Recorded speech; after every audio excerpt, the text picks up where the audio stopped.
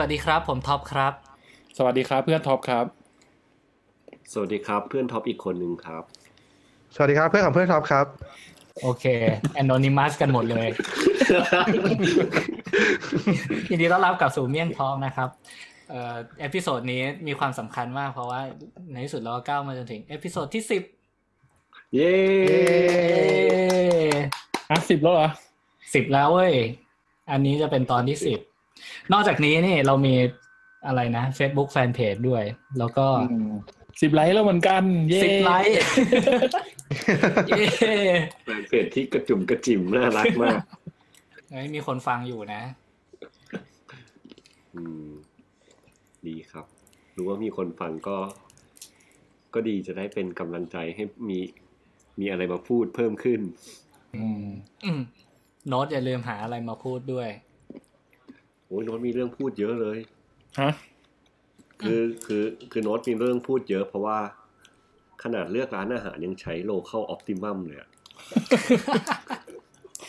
นี่แหละไม่รู้มันจะพูดดีไหมเพราะอย่างนี้แหละไม่มึงพูดมาก็ได้ไงแล้วก็เดี๋ยวเพื่อนๆจะคอยดึงให้เข้าเรื่องกันดีกว่าวันนี้ครับท็อปจะมาเป็นคนเล่าบ้างแล้วใช่แล้วพอดีเดี๋ยวขอเกริ่นนิดนึงพอดีว่าคือเทอมเนี้ยที่คณะเนี่ยมีที่วิศวะนะมีการจัดรายวิชาหนึ่งซึ่งเป็นวิชาหมวดศึกษาทั่วไปชื่อว่าcreative problem solving and critical thinking skill หรืออะไรทักษะการแก้ปัญหาเชิงสร้างสรรค์และการคิดเชิงวิพากษ์เป็นหมวดวิชาศึกษาทั่วไปแต่ว่าจะมาเปิดให้เด็กวิศวะเรียนกันเยอะๆวิชาศึกษาทั่วไปคืออะไรครับอาจารย์ท็อปวิชาศึกษาทั่วไปก็คือวิชาที่อะไรคือเหมือนไม่ใช่วิชาเฉพาะทางไงเรียนเพื่อการดำรงชีวิตทั่วไปอย่างเช่นภาษาไทยเพื่อการสื่อสารอย่างนี้เป็นต้นหรือว่าArt of Living เหมือนสมัยก่อนเราจะเรียกกันว่าวิชาบูรณาการหรือเปล่าครับใช่ใช่แล้วเปลี่ยนชื่อเหรอไม่แน่ใจฮะ เป็นวิชาศึกษาทั่วไปโอเคแล้ว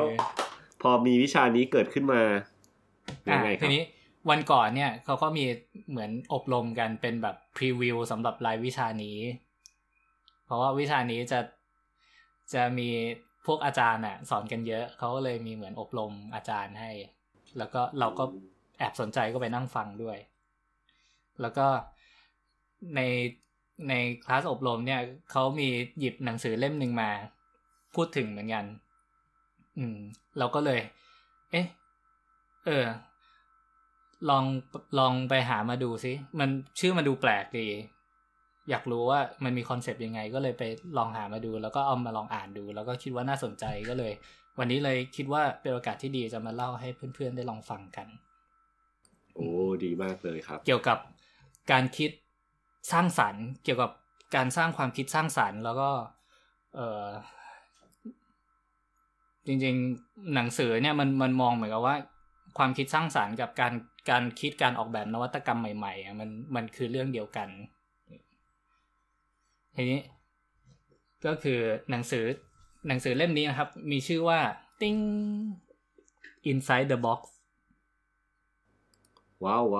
ชื่อภาษาไทยเนี่ยชื่อว่าคิดในกรอบเราสนใจก็เพราะชื่อเนี่ยแหละเพราะคิดในกรอบมันจะสร้างสรรค์ยังไงใช่ไหมใช่ไหมมันตรงข้ามกับสิ่งที่เคยได้ยินมาว่า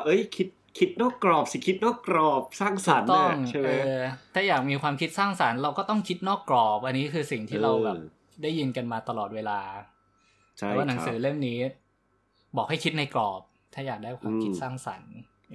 ก็เลยน่าสนใจเนี่ยก็เลยไปหามาดูแล้วเป็นยังไงล่ะเฮ้ยก็น่าสนใจจริงๆนะจริงๆต้องบอกว่าอันนี้เป็นหนังสือแปลหรือว่าเป็นหนังสือแปลคนเขียนเนี่ย2คนแรกชื่อคุณดรูบอยตอนนี้เหมือนกับว่าไป เป็นทำงานอยู่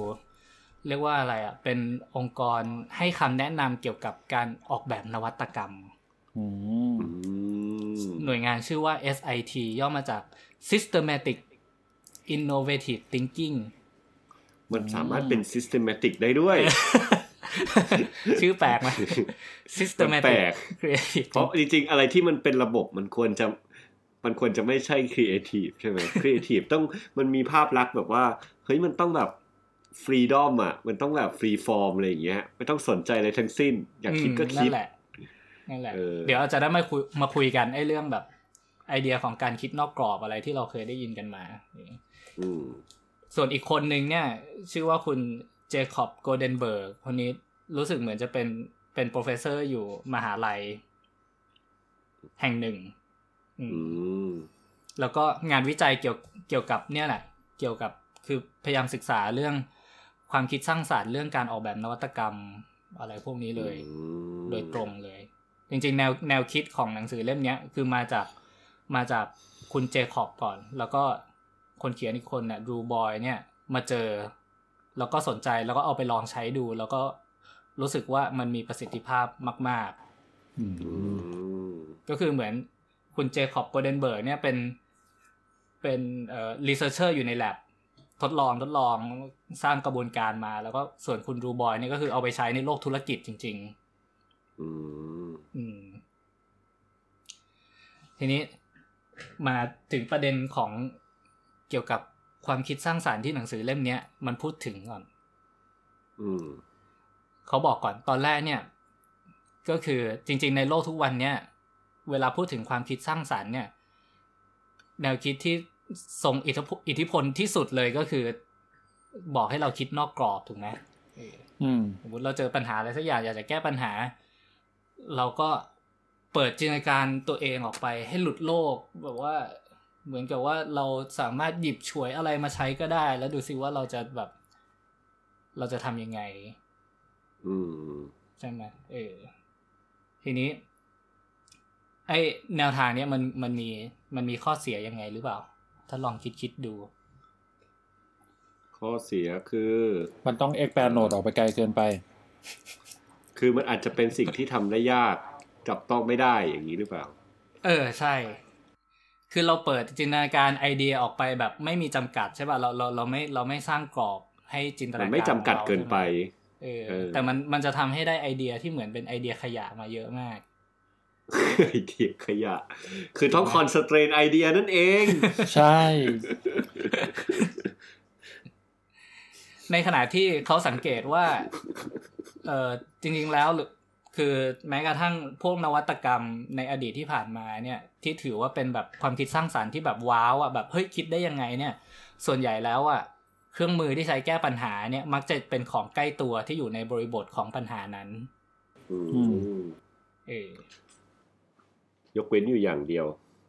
คือทฤษฎีสัมพัทธภาพของไอน์สไตน์อะไรอย่างนี้มาจากไหนก็ไม่รู้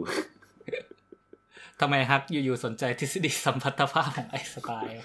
ก็ท็อปบอกว่ามันสร้างจากเครื่องมือใกล้ตัวใช่ไหม ก็นึกไปถึงอันนี้ว่าเฮ้ยแล้วอันนี้มันจะหยิบอะไรมาแต่มาอธิบายด้วยภาพเดี๋ยวเราพูดได้นะเราพูดในมุมของคิดในกรอบได้นะน่าสนใจอธิบายก่อนเดี๋ยวไปให้ถึงจุดนึงแล้วจะกลับมาเล่าตรงนี้ต่อแล้วก็อีกประเด็นนึงที่เขาหยิบมาถกก็คือเวลาพูดถึงไอเดียในการแบบการจะพยายามครีเอทความคิดสร้างสรรค์ออกมาเนี่ยคือเทคนิคที่เราจะได้ยินกันเป็นแบบอันดับแรกๆเลยก็คือเทคนิคที่เรียกว่าการอะไรนะระดมสมองถูกไหมbrainstorm นั่นเองใช่แล้วทีนี้การ brainstorm เนี่ยมันมีข้อเสียยังไงบ้างหรือเปล่าถ้าลองคิดดู brainstorm มีข้อเสียยังไงบ้าง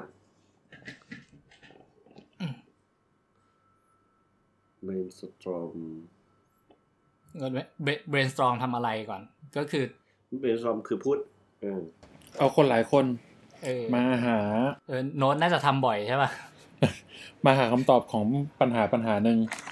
โดยที่แต่ละคนเสนอ วิธีการที่แตกต่างก็ไม่แตกต่างหรอกแต่ละคนเสนอวิธีการที่พอจะคิดออกทั้งหมดใช่เราก็อาจจะมาหาแบบเหมือนคอมมอนอะไรอย่างเงี้ยหรือแบบว่า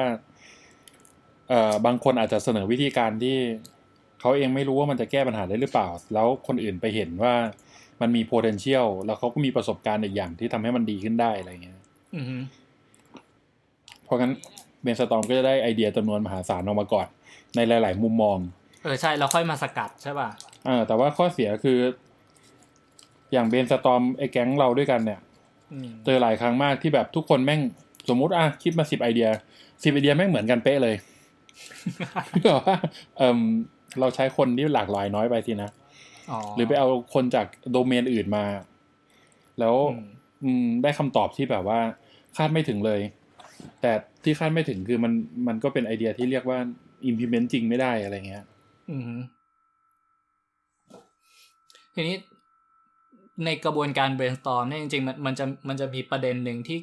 ที่เราว่าค่อนข้างสำคัญก็คือว่าไอ้ระหว่างที่ให้แต่ละคนเนี่ยเสนอไอเดียอะไรก็ได้ออกมาเนี่ยในช็อตนั้นอ่ะมันจะต้องไม่มีการคอมเมนต์ใช่ป่ะหรือไงใช่ป่ะไอเดียทุกอันเป็นไปได้ไว้ก่อน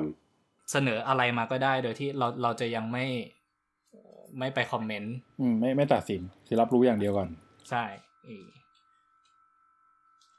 ซึ่งในความเป็นจริงแล้วเนี่ยในหนังสือเขามีความเห็นประมาณนี้ว่า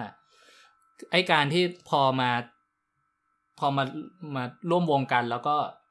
ให้แต่คนพยายามเสนอไอเดียแปลกๆอะไรก็ได้ออกมาที่แบบบางทียิ่งแปลกยิ่งดีเพื่อที่จะได้นำไปสู่อะไรใหม่ๆใช่ป่ะในบางครั้งถึงแม้เราจะบอกว่าอย่าตัดสินณขณะนั้นอย่าคอมเมนต์อะไรณขณะนั้นแต่บางทีเนี่ยไอ้เจ้าตัวเองก็อาจจะมีความไม่กล้าที่จะนำเสนอไอเดียบางอย่างก็ได้ต่อให้เราบอกว่าจะไม่มีการตัดสินแต่ว่าก็ไม่อยากแสดงความโง่อะไรเงี้ยต่อให้ไม่มีใครพูดเราก็ไม่กล้าอะไรอย่างเงี้ยมันก็อาจจะมีอยู่ใช่ๆเพราะมนุษย์ก็เป็นมนุษย์นะใช่แต่ว่าถ้าเกิดวิธีเบนสตอร์มสมัยใหม่มันจะมีวิธีแก้ปัญหาไปบ้างเหมือนกันนะคือไม่รู้ว่ามันมาจากหนังสือด้วยหรือเปล่าด้วยซ้ำเพราะว่าอย่างเช่นไอ้พวกคอร์สดีไซน์ทิงกิ้งอย่างเงี้ยเวลาคุณออกความเห็นน่ะคุณออกมาเลย10ความเห็นก่อนคือออกมาโคตรเยอะแล้วเขียนลงในกระดาษเฉยๆเลยเรากระดาษไปกองรวมกันเสร็จแล้วแม่งมีบีบคั้นอีกว่าออกความเห็นเพิ่มอีก10ความเห็นจากที่มึงคิดไว้ดีแล้วเนี่ยออกมาเพิ่มอีกคือเพื่อเขียนเอาไอเดียที่มันประหลาดเสร็จแล้วมันจะมีเพราะว่า10ความเห็นแรกมันจะเป็นอะไรเบมันจะมีแบบเปิดการ์ดกับดักเพื่อให้ทำลายข้อจำกัดบางอย่างอย่างเช่นตอนนี้เรากำลังคิดอยู่ว่าเราจะใส่สีในแผนที่ยังไงบ้างอยู่ดีๆเปิดมาบอกว่าจากมีอยู่4สีให้ใส่ได้เนี่ยเหลือ3สีพอทำไงอะไรอย่างเงี้ยแล้วให้คิดมาอีก10ไอเดียคือว่าสุดท้ายมันจะได้เรื่องบ้าๆบอๆจริงๆอะไรอย่างเงี้ยเราค่อยสกัดเอาจากไอ้ความเห็นหลังๆใช่ป่ะที่มันเริ่มแบบไม่ใช้หมดเลยใช่โอเคถ้าเป็นดีไซน์ thinking มันจะเอามารวมกันหมดเลยเพื่อที่ทำอย่างนั้นเพื่อให้เกิดไอเดียได้มากที่สุดก่อนแล้วมักจะใช้เทคนิคในการที่บอกว่าตอนแรกให้เวลาสักสมมติ5นาทีแล้วก็บีบเวลาไปเรื่อยๆให้เหลือ3นาทีหรือนาทีเดียวให้คนเลิกคิดก่อนว่าอันนี้ดีหรือไม่ดีแล้วเขียนออกมาเลยอันนั้นเป็นเทคนิคสมัยใหม่ใช้เวลาบีบเพื่อที่จะได้ไม่ต้องไปคอมเมนต์ความเห็นนู่นนี้ไม่คอมเมนต์คิดออกมาอันนี้มันให้อย่างเช่นให้เขียนอย่างเดียวก่อนทุกคนเขียนเลยไม่ต้องมีใครพูดกันเลยอะไรเงี้ยไม่รู้ว่าคนอื่นคิดอะไรด้วยใช่แล้วค่อยไปเสนอทีหลังว่าแบบการนี้ใครเขียนมามึงรับผิดชอบพูดซะอะไรอย่างเงี้ยคือมันก็มีคอนฟลิกต์แบบหลายแบบแล้วใช่ป่ะเดี๋ยวนี้คอนฟลิกต์ยังไงหมายถึงไอเดียของ brainstorm หรือว่า design thinking ใช่มีรูปแบบเรียกว่าอะไรรูปแบบหมายถึงคอนฟลิกต์ใช่ไหมคอนฟลิกต์configuration ใช่ไม่ใช่คอนฟลิกต์ใช่ทีนี้เนี่ยในหนังสือเนี่ยเขามีความเห็นแบบนี้ว่าไอ้วิธีแบบเนี้ย โอเคเมื่อกี้ก็เป็นประเด็นหนึ่งเรื่องที่ว่ามันอาจจะมีบางไอเดียที่ไม่ได้ถูกนำเสนอขึ้นมาด้วยความที่ว่าแบบเจ้าของไม่กล้าด้วยตัวเองแล้วก็สิ่งที่เขาเห็นว่ายากอีกอย่างหนึ่งก็คือไอ้เทคนิคเหล่านี้มักจะมาจากปัญหาก่อนคือเราเริ่มต้นจากปัญหาก่อนแล้วพยายามหาเหมือนกับอินไซต์ที่แท้จริงของปัญหานั้นเพื่อที่จะหาอะไรสักอย่างมาตอบโจทย์ซึ่งเขาบอกว่าไอ้กระบวนการคิดแบบนี้โดยธรรมชาติแล้วอ่ะมันยากคือโดยตัวธรรมชาติของมนุษย์เองอ่ะมันยากในการที่เรามองปัญหาเรามองเห็นปัญหาแล้วต้องไปหาอะไรว่าเฮ้ยอันเนี้ยปัญหาเนี้ยเราจะแก้ด้วยอะไรดีในทางกลับกันถ้าสมมุติว่าเรามีของอยู่สักอย่างหนึ่งแล้วค่อยมาคิดว่าไอ้ของเนี้ยมันเอาไปใช้ทำอะไรได้บ้างโดยธรรมชาติความคิดเนี่ยมันจะง่ายกว่าเขามีคีย์เวิร์ดเรียกว่าไอ้กระบวนการคิดที่เริ่มต้นจากปัญหามันเหมือนกับว่าเป็นการคิดแบบform follow function ก็คือเรามีปัญหาใช่ป่ะเราจะตอบโจทย์ปัญหานี้เราก็ต้องมาดูก่อนว่าเราต้องใช้อะไรบ้างมีไอ้ product ของเราต้องมีฟังก์ชันอะไรบ้างเสร็จเราค่อยมาสร้างว่าไอ้หน้าตามันควรจะต้องเป็นยังไงทีหลังแต่ว่าไอเดียที่เขาอยากจะเสนอให้ทำก็คือสลับกันใช้ฟังก์ชัน follow form ก็คือเริ่มต้นจากฟอร์มก่อนว่าเราอยากจะได้เรามีของหน้าตาแบบนี้อยู่ทีนี้ไอ้ของพวกนี้มันควรจะสามารถเอาไปทำอะไรหรือเอาไปตอบโจทย์เอาไปแก้ปัญหาอะไรได้บ้างซึ่งบางทีมันอาจจะเป็นปัญหาที่ยังไม่มีใครรู้สึกว่าเป็นปัญหาเลยด้วยซ้ำอะไรแบบนั้นเขามีตัวอย่างง่ายๆที่ให้นึกถึงอย่างเช่นมีตัวอย่างโปรดักต์ชิ้นหนึ่งเป็นขวดนมที่ไอ้ฝาจุกอ่ะมันเปลี่ยนสีได้ตามอุณหภูมิทีนี้ถ้าถามว่าไอ้ขวดนมฝาจุกเปลี่ยนสีได้ตามอุณหภูมิมันมีประโยชน์ตรงไหนบอกว่าก็จะได้ไม่ต้องวัดอุณหภูมินมเองอันเนี้ยเราคิดง่ายใช่ป่ะก็จะได้รู้ว่าเดี๋ยวจะให้ลูกกินนมเนี่ยมันร้อนเกินไปหรือเปล่าหรืออะไรแบบนี้ในขณะที่ถ้าคิดย้อนกันอ่ะถามว่าแบบเราอยากได้ขวดนมที่ไม่ทำให้แบบอยากรู้ว่านมมันร้อนไปหรือเปล่าเนี่ยจะให้ลูกกินเนี่ยควรจะแก้ปัญหานี้ยังไงถ้ามองมุมเนี้ยอาจจะคิดโซลูชันได้ยากกว่าอันนี้เป็นเทคนิคนึงก็คือการคิดหาโซลูชันที่เขาจะเสนอเนี่ยไม่เชิงหาโซลูชันสิเพราะโซลูชันมันต้องมาจากปัญหาใช่ป่ะการคิดหาความคิดสร้างสรรค์อะไรใหม่ๆที่เขาเสนอเนี่ยก็คือให้เริ่มจากฟอร์มก่อนแล้วก็ฟังก์ชัน follow form มาทีหลังอีกเทคนิคนึงก็คือเป็นเรื่องของที่คิดว่าน่าจะสอดคล้องกับคำว่าคิดในกรอบที่สุดเลยก็คือเวลาเราจะคิดหาอะไรใหม่ๆมาแก้ปัญหาสมมุติเจอปัญหาอยู่แทนที่จะแบบเปิดกรอบตัวเองคิดถึงอะไรก็ได้เนี่ยเขาบอกให้เราคิดหาคำตอบหาโซลูชันเนี่ยในระบบปิดซึ่งระบบปิดในที่นี้ก็คือหมายถึงอะไรหมายถึง environment ที่ปัญหานั้นเกิดอยู่อย่างเช่นเรามีปัญหาในรถสมมติแบบขับรถอยู่แล้วเจอปัญหาอะไรสักอย่างระบบปิดของเราก็คือของที่อยู่ในรถเนี่ยคิดว่ามีอะไรบ้างที่เอามาแก้ปัญหาได้คิดอยู่แค่นั้นเป็นสเต็ปแรกก่อนอย่าเพิ่งแบบเปิดตัวเองออกมาแล้วไปคิดถึงอะไรไกลๆเพราะโดยมากเขาบอกว่าถ้ามันมีแน่นอนว่าไอ้ในระบบปิดบางทีมันอาจจะไม่มีโซลูชันที่ดีก็ได้แต่ถ้ามันมีโซลูชันที่ดีที่ใช้ของในระบบปิดเทียบกับโซลูชันอื่นๆที่ต้องไปหาอะไรสัพเพเหระมาเนี่ยโซลูชันที่ใช้ของในระบบปิดมักจะได้เรียกว่าได้รับการยอมรับว่าเป็นโซลูชันที่มีความคิดสร้างสรรค์มากกว่ามันว้าวกว่าอย่างเงี้ยมันว้าวแบบว่าเฮ้ยแค่นี้เองไม่คิดได้ไงอะไรแบบนี้อันนี้เป็นสองเทคนิคในการคิดหลักๆที่ในหนังสือมันเกิดขึ้นมาในบทแรกทีนี้หนังสือไม่ใช่แค่นี้เว้ยพอเขาเสนอ2เทคนิคนี้มาเขามีเทมเพลตให้ 5เทมเพลตเป็นเทมเพลตในการสร้างความคิดสร้างสรรค์มีเทมเพลตด้วยสมกับการเป็นการคิดในกรอบจริงๆมันคือแบบถ้าคุณอยากออกแบบนวัตกรรมใหม่ๆหรืออะไรเนี่ยคุณสามารถเลือกเทมเพลตนี้แล้วก็ลอง follow ไปใช้ได้จริงๆเขาบอกว่ากระบวนการแบบเนี้ยเขาเรียกว่าเป็น systematic creative thinking มากกว่าแต่ว่าเพื่อไม่ให้ชื่อหนังสือมันดูแบบว่าเป็นวิชาการเกินไปเขาเลยเลือกคำง่ายๆคำว่าคิดในกรอบมาใช้แทนทีนี้ก่อนที่จะไปพูดถึง5เทมเพลตตรงนั้นเมื่อกี้ย้อนกลับมานิดนึงฮักเกริ่นไว้เรื่องทฤษฎีสัมพัทธภาพของไอน์สไตน์เราพอฮักพูดมาเรานึกได้ว่าเฮ้ยจริงๆแล้วเนี่ยจริงๆคนทั่วไปก็หลายๆคนนะก็มักจะคิดว่าไอ้สัมพัทธภาพของไอน์สไตน์เนี่ยมันเป็นแบบสุดยอดการคิดนอกกรอบอะคือ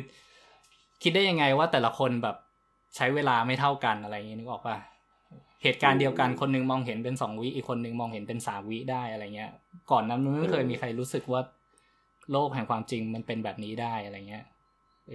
ก็จะคนก็จะหลายๆคนก็เชื่อว่าแบบเฮ้ยไอน์สไตน์มันคิดนอกกรอบได้ว่าแบบมันมี time dilation มีอะไรแบบนู่นนี่นั่น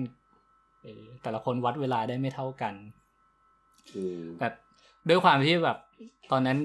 มีโอกาสได้เรียนทฤษฎีสัมพัทธภาพมานิดหน่อยยิ่งต้องบอกว่าไอ้แนวคิดเนี้ยจะว่าไปแล้วเนี่ยมันมาจากระบบปิดเหมือนกันนะ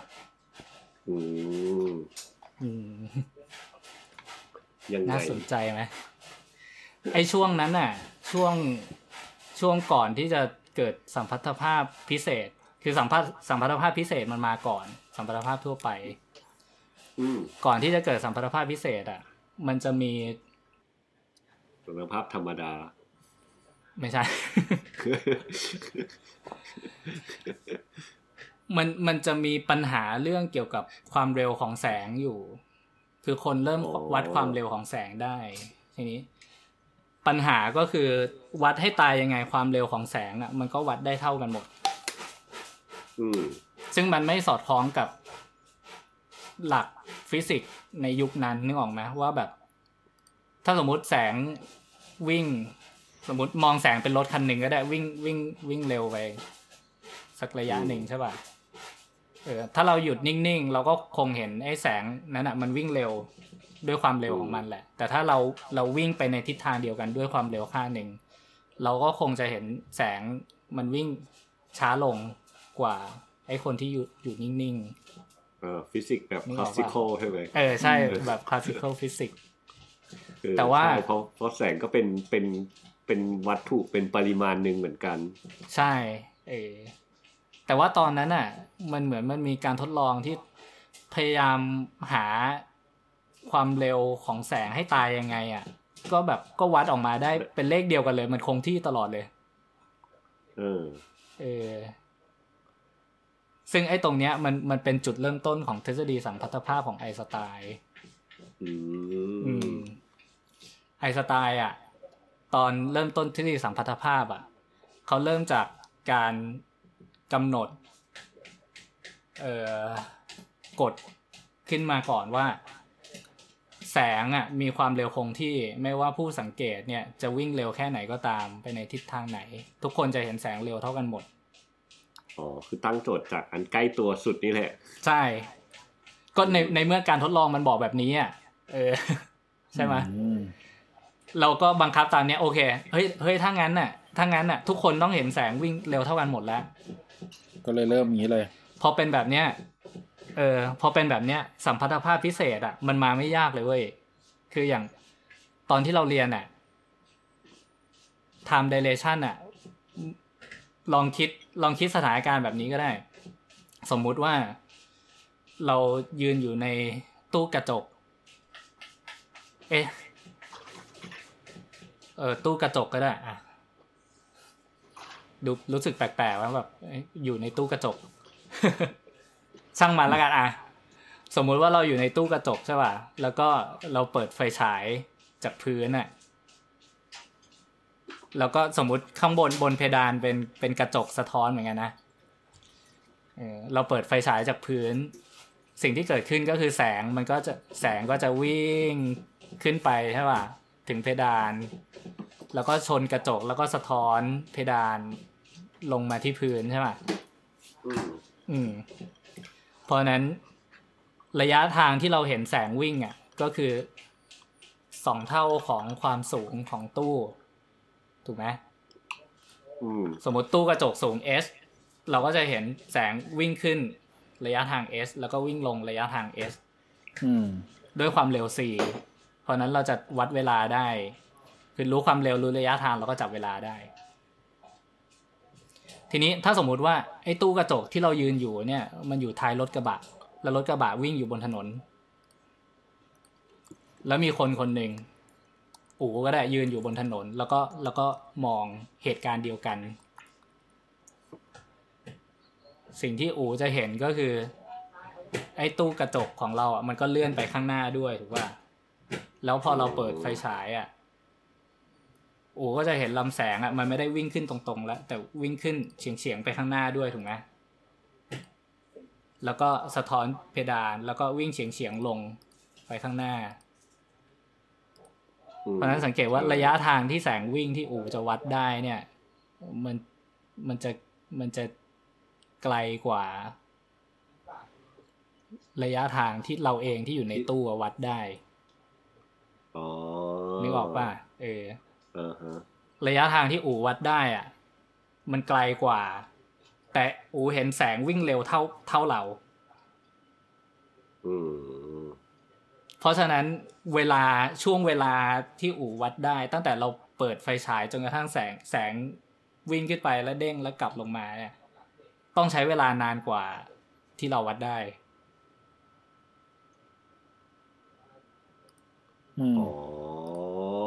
นึกออกว่าเพราะฉะนั้นเนี่ยเหตุการณ์เดียวกันน่ะผู้สังเกตแต่ละคนอาจจะจับเวลาได้ไม่เท่ากันก็ได้อันนี้เป็นที่มาของการยืดออกของช่วงเวลาในสัมพัทธภาพเลยคือแบบง่ายๆแบบนี้เลยแล้วมันก็จะตามไปต่อด้วยแบบการหดสั้นของระยะทางแล้วก็แบบอะไรต่อมีอะไรไปอีก